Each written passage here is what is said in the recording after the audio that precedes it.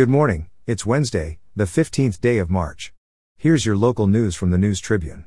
You can get all the news that didn't make today's paper in our e-edition product. Tacoma now offers the latest stories with the familiar look of the News Tribune but without the deadlines. Check it out at liveeedition.thenewstribune.com. Wednesday is expected to be partly cloudy with high temperatures in the low 50s. Overnight lows will fall into the low 30s. Now on with today's top stories. A project that would bring more than 600 apartment units, retail space and offices to downtown Tacoma has stalled. The 6.4-acre Tacoma Town Center project is struggling to cross the finish line. Court records show its developer owes the project's architect more than $500,000 and faces possible foreclosure. The $303 million Opportunity Zone project is bordered by South 21st to South 23rd Streets from Jefferson to Tacoma Avenues, just south of the University of Washington Tacoma. The project calls for 6 buildings with 537 market rate and 98 rent-restricted apartments, according to an amended agreement with the city. The buildings would include 36,200 gross square feet of retail space and 200,000 gross square feet of Class A office space on the corner of 21st Street and Jefferson Avenue. Plans also call for 1,000 parking stalls and a public plaza. Boise, Idaho-based Galena Equity Partners took on the project in 2021 after the original developer's funding plan stalled. A March filing in Pierce County Superior Court and city permit records show legal and financial challenges facing the developer.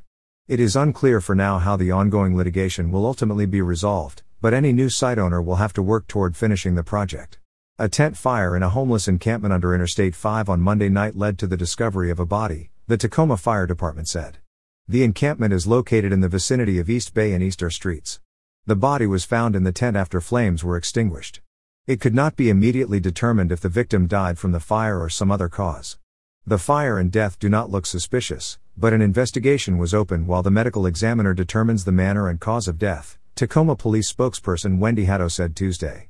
Better weather has helped search crews looking for a missing Tacoma pilot, but they face challenging terrain, the Washington State Department of Transportation reported Tuesday.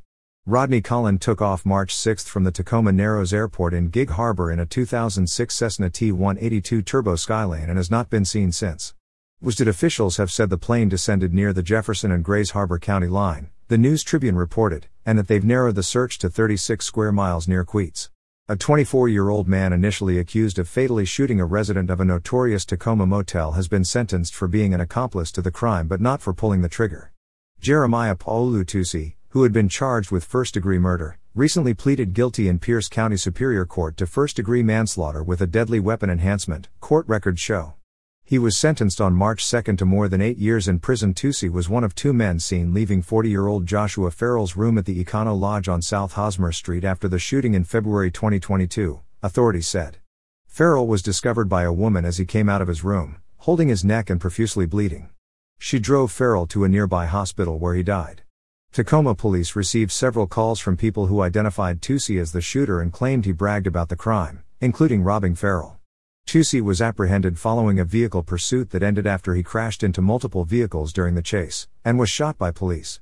Murder charges were dismissed last week against a man accused of fatally shooting a person during a confrontation in a Tacoma motel parking lot. Prosecutors said key witnesses couldn't be located. Cirone Newbern, age 43, had been facing 2 counts of second-degree murder and a charge of first-degree unlawful possession of a firearm. Those charges were dismissed March 6 in Pierce County Superior Court, and he was released from custody the next day, prosecutors said. 3 people were in or near a van parked outside the Econo Lodge on South Hosmer Street in the early morning hours of September 23, 2021, when Antonio Robinson, age 35, was shot to death while he allegedly confronted Newbern over a gun that had been stolen from him, according to court records. Deputy Prosecutor Maureen Goodman said Monday that only 1 witness in the van complied with a subpoena. Bench warrants were issued for the arrest of the other 2, who reportedly saw more of the altercation, but they weren't found. Beginning May 26, Mount Rainier National Park will only accept digital payments for entry and campground fees, according to an announcement last week. Cash will still be accepted for concession-run businesses inside the park like bookstores and restaurants. Those who can pay only with cash can purchase prepaid passes with ticket sellers outside the park before visiting Mount Rainier, although the Park Service has yet to identify external partners who will sell them. More information will be shared once it's available on the park's fees and passes webpage. Annual passes, private vehicle passes, motorcycle passes, individual passes or backcountry permits and campground reservations can be purchased at recreation.gov, the federal government's online travel planning and reservations platform.